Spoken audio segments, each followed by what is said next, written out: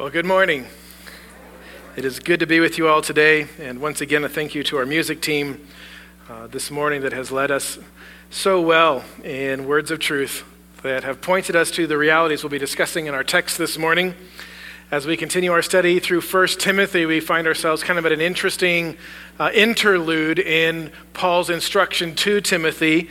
As he's reached chapter 3, he's launched into this discussion of church leadership. And in chapter 3, verses 1 through 13, he's been looking specifically at the church leader's godly character, what a church leader must be in terms of godly character. And then in chapter 4, beginning in verse 7 through verse 16, he's going to continue discussing a church leader's godly discipline, what it looks like for church leaders to be men who have disciplined themselves for the purpose of godliness.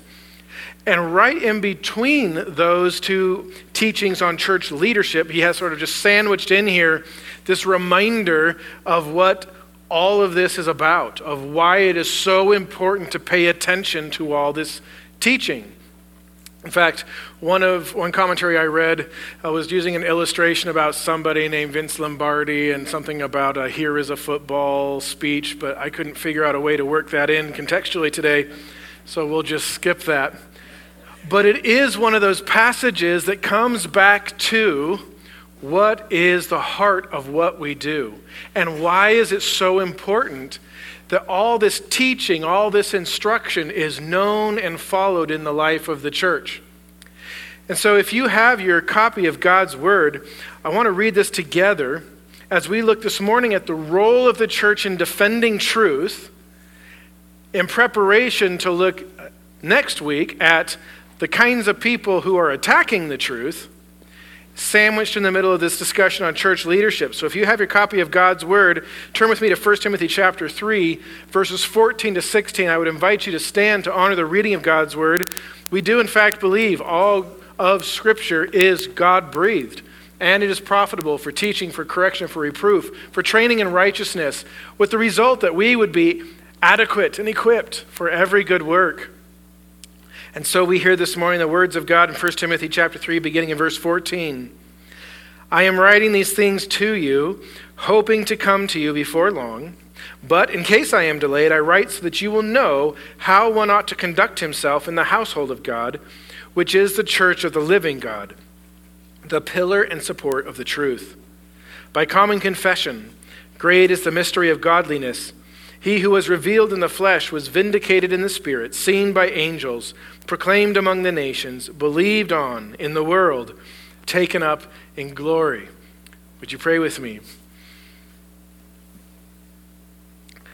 Father, we live in a land where the knee is bowed to so many idols, and yet we come this morning because we will bow to none but you. We thank you for your Son, Jesus Christ, and for your Spirit who makes us alive in him by faith, so that we might be those who can create this common confession with a unified voice, even as we've done in song.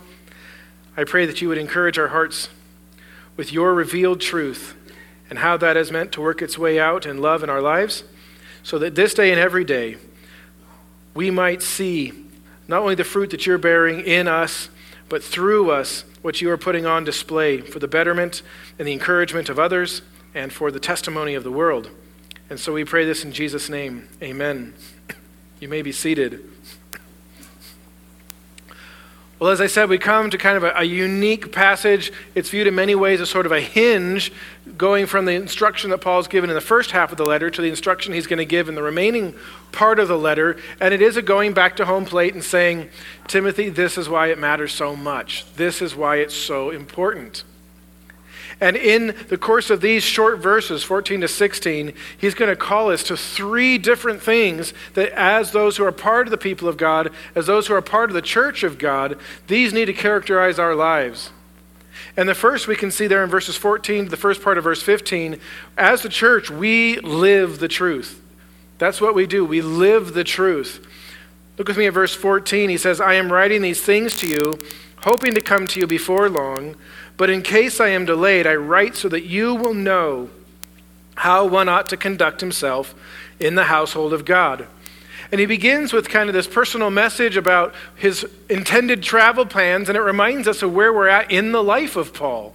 This letter was most likely written in between two imprisonments in Rome that happened at the very end, not only of Paul's missionary journeys, but at the end of his life. As you recall, after his third missionary journey, he had gone to Jerusalem. There it had kicked up a ruckus. He had been arrested, and through a wild series of adventures, he had ended up back in Rome as a prisoner.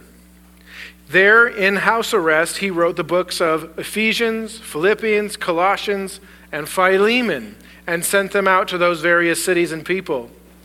Paul then was released for a period of time during which he seemed to have some freedom to travel, and it looks like he headed north to the region of Macedonia. We'll put a map up on the screen. You can see where that is. Paul told us that was his travel plans in 1 Timothy chapter 1, verse 3, when he wrote, "As I urged you, upon my departure for Macedonia, remain on at Ephesus so that you may instruct certain men not to teach strange doctrines." We're looking here at this map. Israel would be sort of down here off the right edge of the blueprint. What you're seeing is Greece and the west part of Turkey. Italy is just to the left. And so Paul has headed up. He's in the region of Macedonia. He's writing to Timothy, and he's saying, "Timothy, I am hoping for the opportunity to come and visit you there on the west coast of Turkey." But he's hinting it may not work out. In case I am delayed, if something comes up where I'm unable to come. And perhaps what he was thinking of is the conflict that would end up being expressed in the letter he writes right after 1 Timothy, which is the letter to Titus. In Titus chapter 3, verse 12, he says, "When I send Artemas or Tychicus, or if you want to really be authentic, Tychicus." I'd like to think he went by Tuki, and so if you want to just say that whenever you come to his name, you can go for it. "When I send these men to you, make every effort to come to me at Nicopolis, for I have decided to spend the winter there." And so between the letter of 1 Timothy and Titus, Paul has made the decision he's probably not going to be able to make the journey to Ephesus. Instead, he's going to go the other direction and be wintering in Nicopolis. Not long after that, he will be taken prisoner again, returned to Rome, and in that second imprisonment, he will write the letter of 2 Timothy, his farewell to his dear son in the faith, knowing that his death is imminent. And so as we come to this book, as we come even to this passage, we're reminded Paul is in the sunset years of his ministry. He sees the door of freedom closing. He understands that his options are perhaps limited. Did he get a chance to go visit Spain to see his dream that he expressed in Romans fulfilled?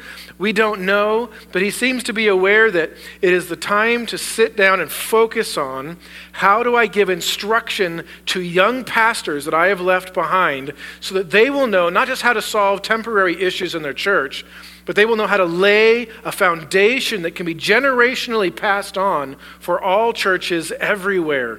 And there's some of that sobriety behind the teaching of Paul in these final letters, 1 Timothy, 2 Timothy, and Titus. I want us to kind of keep that in mind as we go through this letter and we look through this book. Paul, as Hebrews would say, is part of that generation that is laying the foundation of the faith on top of the cornerstone, which is Christ, and all the generations of the church will be built upon that instruction and that example. That foundation, as we've been looking at, includes a high view of the qualifications of church leadership.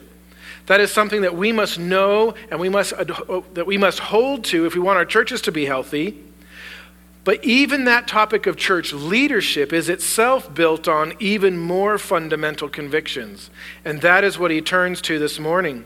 And so if you want to look at just even this first verse and a half, I think we see three lessons about what matters most to the church. And the first is this, that the Christian life flows from knowledge. The Christian life flows from knowledge. Paul writes saying, hey, I'm hoping to come to you in person, but in case I'm not able to, I wanted to literally spell this out for you so that you will know. And that word know means to have a true knowledge of something, to understand the facts about a thing. And the verb there, to know it, carries the force of something that may have happened in the past, but it has an ongoing effect in the present. It continues to be important in the present. In other words, some of you have probably taken a class, maybe in high school, maybe in college, that you had to take so that you could get a degree or get your diploma or whatever. And besides maybe remembering the title of the class, it's gone. You don't remember anything. You did it, you've got the transcript to show it, you got the diploma, but as far as something that you have used in your life, that you've retained, that's helped shape your thinking in your life, it's just gone. That's not what Paul's writing to Timothy here, saying, hey, here's the church leadership class. Make sure the guys go through it so they can check the box. You can say that you've got a good church and move on. He's saying, no, these are things that you need to know and use and live out that need to have an impact on our lives day after day. And that is part of the essence of what it means to be a Christian, is that we know certain things that God has revealed to us. Paul doesn't write to Timothy and say, hey, I'm so glad you're just such a man of zeal. I'm glad you have so much passion. I'm glad you just want to be a good pastor. I just want to encourage you, trust your gut. Go with your instincts. Figure out your people and what you think they need and just, follow that impulse. He says, no, Timothy, I'm writing these things to you. I'm using letters and words because it's really important you don't misunderstand this information essential to being able to live the Christian life, to being able to honor and serve God as he has called us to do. You need to know. The church is built on knowledge. That knowledge must lead to passion, affection, love for Christ. It must engage the whole person. But remember that Paul himself is a man from a people group that he described this way. They have a zeal for God, but not according to knowledge. And that was the difference between recognizing the Messiah and ruinously missing it. That truth that we are to know allows then for us to have this common understanding upon which a shared understanding of the clear expectations of God can be built. And so second, we see here, not only does the Christian life flow from knowledge that we have been given, but that knowledge then establishes clear expectations for our lives. Paul says, I want you to know how one ought to conduct himself.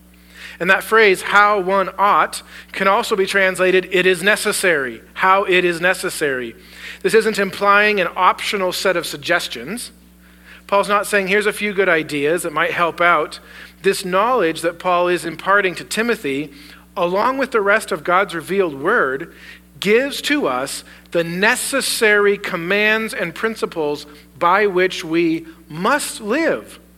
And it's a sad reality that the church throughout all of its ages has too often been famous for its departures from the conduct God has outlined in Scripture. And that departure can go in two different directions. As we'll see next week, one direction that can go is to take the commands of God, take the grace of God through Jesus Christ, and set them aside and substitute instead this flimsy artifice of man's rules, man's legalistic standards, some other means by which we are to measure whether we are acceptable to God. On the other hand, the church can have such a shallow understanding of grace that we don't understand the ways in which that is meant to shape our lives and lead to an outflow of obedience in a grateful and loving response. And so we end up using the grace of God as an excuse to justify lawlessness and rebellious living. The church is so easily distracted the instant it departs from what it knows in the Word of God. That alone will keep us on track with the expectations God has for how we must conduct ourselves in the household of God. And that word conduct, if you look at it throughout your New Testament, you'll actually often see it translated as return. It's a word that literally comes from the root that means to turn around. If you see how it's used throughout the New Testament, it's often in situations where you have repetitive, rhythmic action, things that happen over and over. This is to be the normal rhythm of our Christian lives. How is a person supposed to continuously go about their Christian life? It is to be an ongoing process of conforming to truth. And think about how unambiguous just this book has been on those topics. We've already studied in 1 Timothy alone how to avoid myths and endless genealogies and speculation, how to love one another from a pure heart and a good conscience and a sincere faith, the charge to pray for all men, especially those in authority, so that we can live a quiet and tranquil life in all godliness and dignity, exhortations to the men in the church to humbly pray, lifting up holy hands, to remove from their hearts wrath and dissension, instruction to the women on how they should adorn themselves with good works and discretion, and not showy displays of wealth and status, and how they should receive the teaching in the church from qualified men who preach the word, and that those qualified men are qualified not under their own standards, but under the standards that God's word has revealed, whether that is to the office of elder or whether it is to the office of deacon. These are specific, unchanging, universally applicable expectations for life in the body of Christ. And it's one of the beautiful things about Scripture that it is still so immediately and specifically applicable today. Think about what it would have been like in the flesh in the first century to sit down and say, I'm going to try to write a book of specific expectations for a group of people who are gathering that needs to work in every possible future cultural context around the globe that could possibly arise. Like, that would be an impossible undertaking. And how amazing is it that God has managed to give to us both a set of clear, specific expectations that are simultaneously universally applicable wherever God's people have been found. Those who are in Christ have this shared set of expectations from God's word about how we are to conduct ourselves as those who are in him. And the idea of being in him not only comes with the wonderful truth that we are united individually now with a heavenly Father, but also that we are now united collectively with one another as a heavenly family. And so we see third here, those expectations that flow from the knowledge that is to shape our lives, those expectations govern the household of God. I think one of the more awkward habits of church people, for those who are just coming and visiting for the first time, or maybe coming in from the world and just seeing what this Christian thing is all about, is how persistent we are at calling everybody brother and sister. Have any of you ever gone through that phase in life where you were like, these people are kind of weird. What's up with all the brothers, sisters stuff? A few of you. I think it can be a little strange to hear such an emphasis on that language. Why do we do that? What's up with that? Is this like perhaps you grew up in a family where there was Uncle Harvey and there was Aunt Sue and they were over all the time and you loved them and you grew up, and then one day you realized you weren't related to them at all? Right? Uncle Harvey was like dad's best friend from college or something. Aunt Sue was maybe a mom's good friend from work or something. And you're like, I've been lied to my entire life. There's no blood connection here whatsoever. I'm not raining on your parade if you have familial honorifics. But is that what we're doing? Are we trying to kind of manufacture an atmosphere of pretend connection with all of this warm, fuzzy brother-sister language? Is it kind of cultish? The answer is no. We're not trying to create an artificial substitute. We are trying to remind ourselves, as the church has from its very foundation, of a reality that is truer and more lasting than even the bonds of earthly blood relation. The reality that we read about, for example, in John chapter 1, verse 12, when John writes, "But as many as received him," Jesus, "to them he gave the right to become children of God, even to those who believe in his name, who were born not of blood, nor of the will of the flesh, nor of the will of man, but of God." And that would lead John later to write in 1 John 3:1, "See how great a love the Father has bestowed on us, that we would be called children of God. And such we are. For this reason, the world does not know us because it did not know him.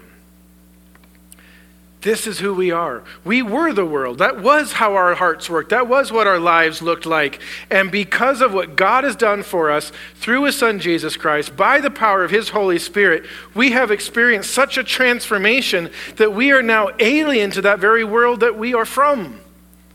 And our identity is now in Christ, a child of God. We are family. Regardless of how we act, this is simply a fact of the matter. I have 4 children, some natural born, some adopted, all of which irrevocably, unchangeably, not ever up for a vote or discussion, completely my children, just like God's family. But it is really encouraging as a parent when they act like they're a Martin. When it's important to them to conduct themselves in a way that reflects well on the family name, whether that's as a Martin or more importantly as a child of God. And that's what Paul is saying here. You are the household of God. You're not trying to earn that status. You're not trying to earn that right. That is who you are in Christ. This is what that family ought to look like. If, as Romans 8 says, the Spirit himself is testifying with our spirit that we are children of God, and if children, heirs also, heirs of God and fellow heirs with Christ, if that is the reality of who we are, then as Ephesians 5:1 says, therefore be imitators of God as beloved children and walk in love just as Christ also loved you and gave himself up for us, an offering and a sacrifice to God as a fragrant aroma. For the household of God, for the people of God, this is now our calling. As an outflow of our identity in him, we desire, according to God's revealed truth, to conform ourselves to who he has said he is and what he has commanded us to be by following after the example of his Son, Jesus Christ, that he set for us when he came and sacrificed himself on our behalf. That is the expectation of what it means to conduct ourselves in the household of God, to follow his commandments in this. To follow his commandments in this matter is not meant to be burdensome. The Bible isn't a big corporate policy manual. It is the expectations of a good father that he has established for those who by grace have been brought into his family, so that we may live in fellowship with him and with one another in love. The heart of the church, then, of a healthy church, is demonstrated in biblically confident, holy conduct of God's covenant community. If you see a holy church, you will find people who are biblically confident because they know what God has said, and therefore live lives of holy conduct, joyfully conforming themselves to the expectations that God has established by his grace and through his Spirit, living out the identity of being a part of God's covenant people, the family he has covenanted himself to in Christ.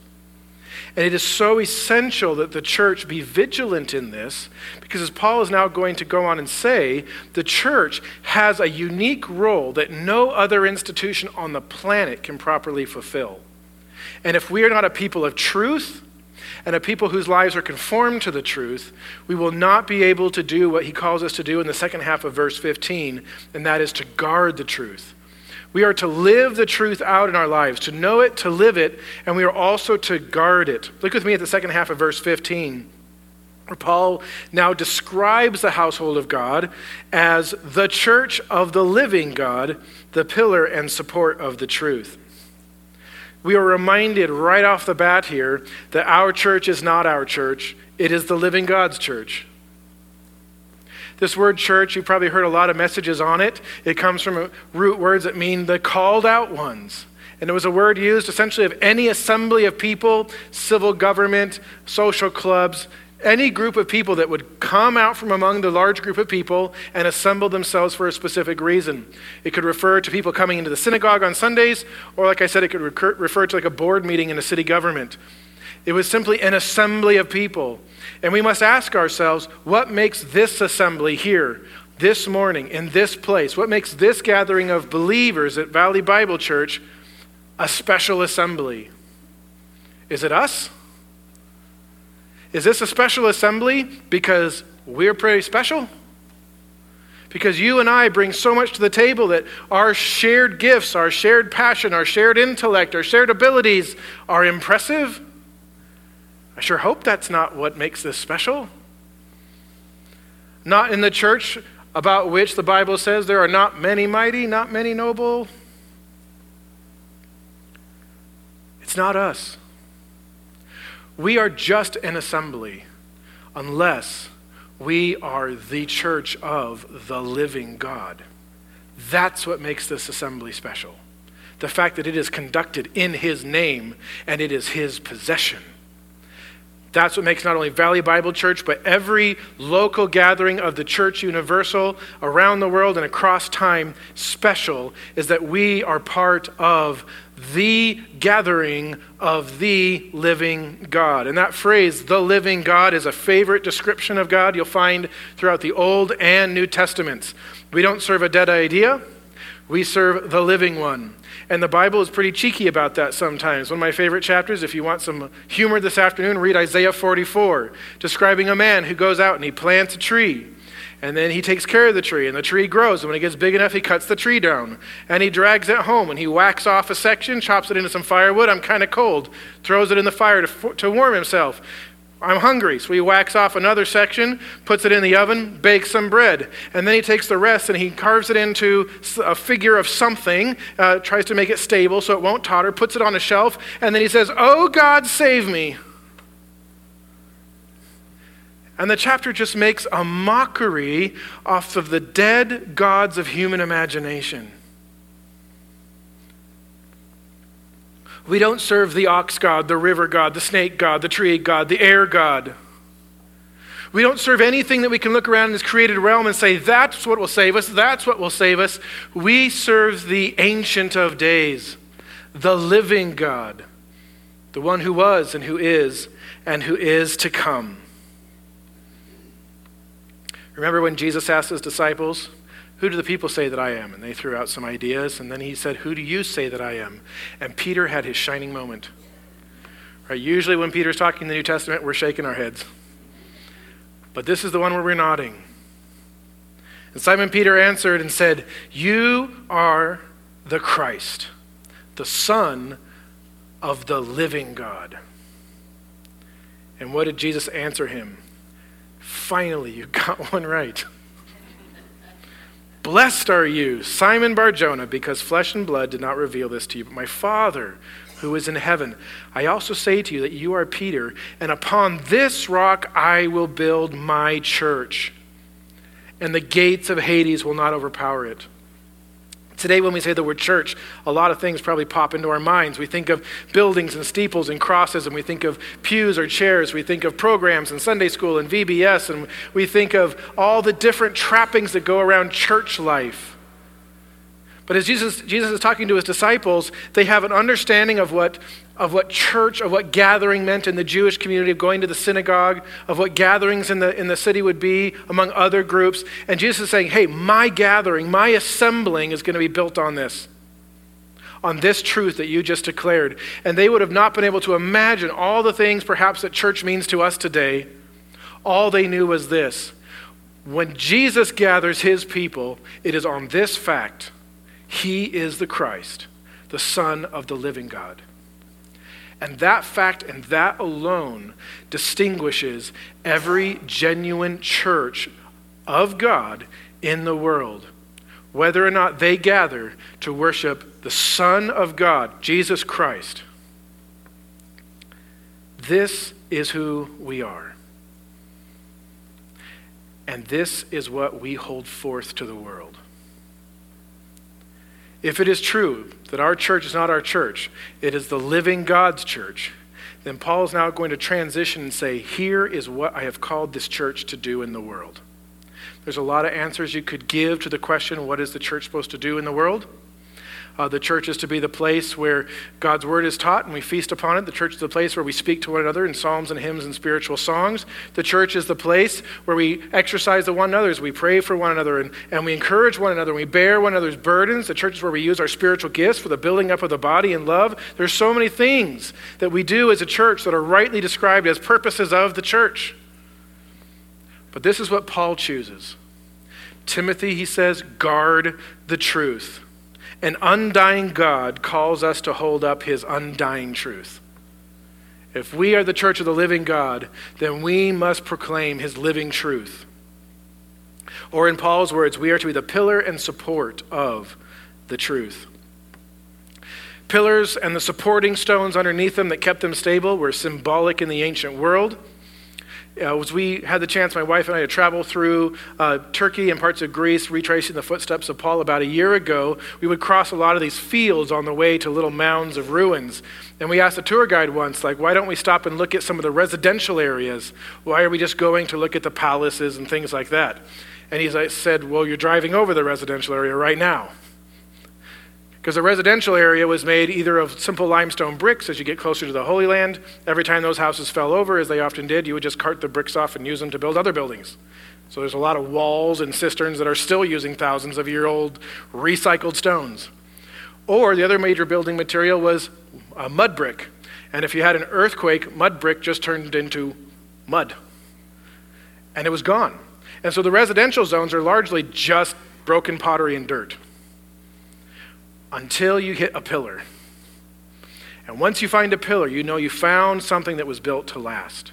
Something where foundation stones would have been laid and massive work into these monumental stone structures designed to hold things up that would represent what was important to the people, their identity, their power, their significance, meant to be an enduring testimony. And when Paul writes this letter to the church there in Ephesus, if you mention pillar, there was one building above all others that came into their minds. Here's a picture of a model recreation of it there in the museum in Ephesus. It was the mighty temple of Artemis or Diana. You may recall in the New Testament when Paul was in Ephesus and there was a huge riot, and for 2 hours in the theater they were shouting, "Great is Artemis of the Ephesians." This temple was one of the wonders of the ancient world. 127 massive pillars donated by the kings of the surrounding lands. And today we see monuments all bleached white. But you have to imagine it in its glory as these pillars would have come brightly painted in the most vibrant hues they had, overlaid with gold, in many cases encrusted with precious jewels and gems. It would have been a blindingly glorious display of power and stability and endurance that anybody in the city could see from anywhere in the city. Paul is telling Timothy the church is not guarding the truth like a crypt, trying to keep it safe from prying eyes. The church is holding it forth where everybody can see, but making sure that no harm befalls it, keeping it pristine. And that is why in Paul's last letter to Timothy, as he knows his end is coming, in 2 Timothy chapter 4, he writes this, "I solemnly charge you in the presence of God and of Christ Jesus, who is to judge the living and the dead, and by his appearing in his kingdom, preach the word. Be ready in season and out of season, reprove, rebuke, exhort with great patience and instruction, for the time will come when they will not endure sound doctrine, but wanting to have their ears tickled, they will accumulate for themselves teachers in accordance to their own desires, and will turn away their ears from the truth, and will turn aside to myths."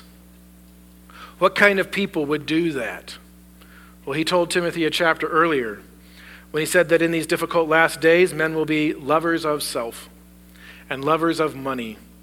They will be boastful, arrogant. They will be revilers, disobedient to parents, ungrateful, unholy, unloving, irreconcilable, malicious gossips, without self-control, brutal, haters of good, treacherous, reckless, conceited, lovers of pleasure rather than lovers of God, holding to a form of godliness, although they have denied its power. And then he tells Timothy, avoid men like this. And here's the irony. Paul says, watch out. You're going to deal with these kind of people coming in from the world, that their hearts are not underneath the lordship of Jesus Christ. They're given to all of these human appetites and desires. Stay away from them, but know this, a whole bunch of them are going to end up in pulpits. A whole bunch of them are going to end up pastoring churches. Because they're going to find people, not just in a small circle, but they're going to find people in whole churches that say, would you tickle our ears for us, please? Please don't take us to that book. Please don't take us to where we'll have our hearts exposed, where the sharp dual-edged sword of the Spirit will do its work of conviction in my life. Would you please just tickle my ears? And I am so thankful that for now almost a full generation, Valley Bible Church has abided none of such nonsense. That you have faithfully come even to talk to me and other pastors and said, hey, is this what you said on Sunday? Does that really square with Scripture? Is that really what this passage means? Help me know if this is really true. That you are passionate to hold your church leadership accountable to be faithful to the Word of God. That you said, show us the book. And brothers and sisters, don't stop. Do not stop. Do not entrust the future of this church to any man who would stand before you. Be a student of the Scriptures. Know what God has said. Be passionate that when you come to worship God, it is according to truth, and that those who would stand and proclaim before you will do so according to truth as well. Therein only is the safety of the future of this church, when God's people will listen to God's voice alone. Jesus, when he prayed to his Father in John 17, asked the Father to sanctify his followers in the truth. Set them apart, Lord, he says. Bring them out of this world. Make them different. Make them holy. And he said how that will look. He said, your word is truth. We are only a set-apart people for God to the extent to which we cling to God's word. And the degree to which we depart from God's word is the degree to which inevitably we will become indistinguishable from the world. On the back of your bulletin each week, on our church website, you've probably seen our church mission statement, built around this conviction.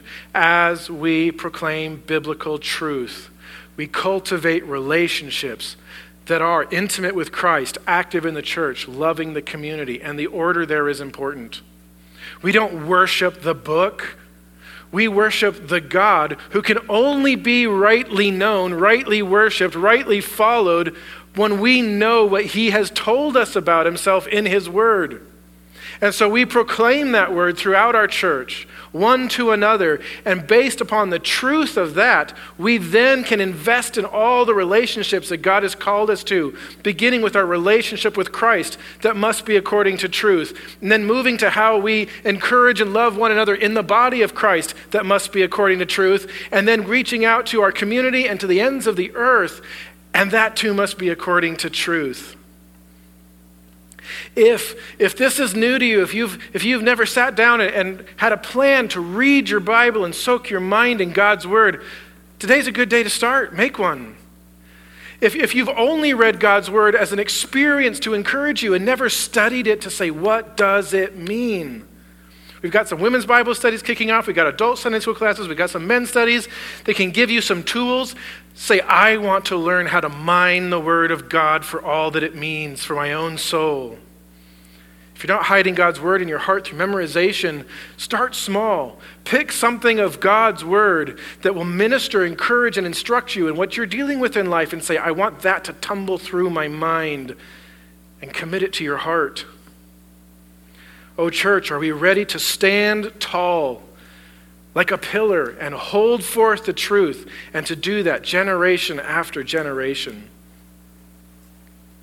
There are so many glorious truths that God has revealed to us that we have the privilege to do this with. But Paul ends our passage with one truth that undergirds them all. And that truth is the good news of a Savior that is working its way by the grace of God, by means of the church, into every nation, tribe, and tongue on earth. And so Paul ends this passage with that well-known confession we spent all of Advent looking at, our third point this morning, and we close with this as we come into our time around the Lord's table. Not only are we people who are called to live the truth and guard the truth, we confess the truth. We proclaim it. In verse 16, we see these familiar words. Many of you probably still have them memorized from our time in Advent. And I would like to invite us once again to read them together as a common confession from one voice that is united. And so if you have your Bibles there, it's also up on the screen, 1 Timothy 3:16. Would you read with me verse 16? By common confession, great is the mystery of godliness. He who was revealed in the flesh was vindicated in the Spirit, seen by angels, proclaimed among the nations, believed on in the world, taken up in glory. This is our common confession. There are a number of them throughout the New Testament. Some, like Paul wrote to the church in Corinth, focus on the death and burial of Christ. Speaking of how Christ was crucified, according to the Scriptures. He was buried, rose again the third day, according to the Scriptures. When you look at this confession, you'll notice it doesn't mention death, doesn't mention burial, doesn't mention cross. The focus of this confession is not a focus primarily on how the gospel happened, but on the fact that the gospel triumphs. And so it comes in these three stanzas. The first stanza focusing on the fact that God sent a Savior, as witnessed by heaven and earth. And the second on the fact that the work of that Savior is being proclaimed around the world as witnessed by heaven and earth. And the final stanza focusing on the fact that it is having its intended effect of bringing those who hear to faith in Jesus Christ so that we will one day have the same future that Christ did when he was taken up into glory. It is the confession of a church triumphant, of a family that knows how the story ends. And so this morning, as the elements are passed and we sing this song, sing it as a declaration of faith in the finished work of Jesus Christ and all we have to look forward to in him. And then afterwards we will partake together.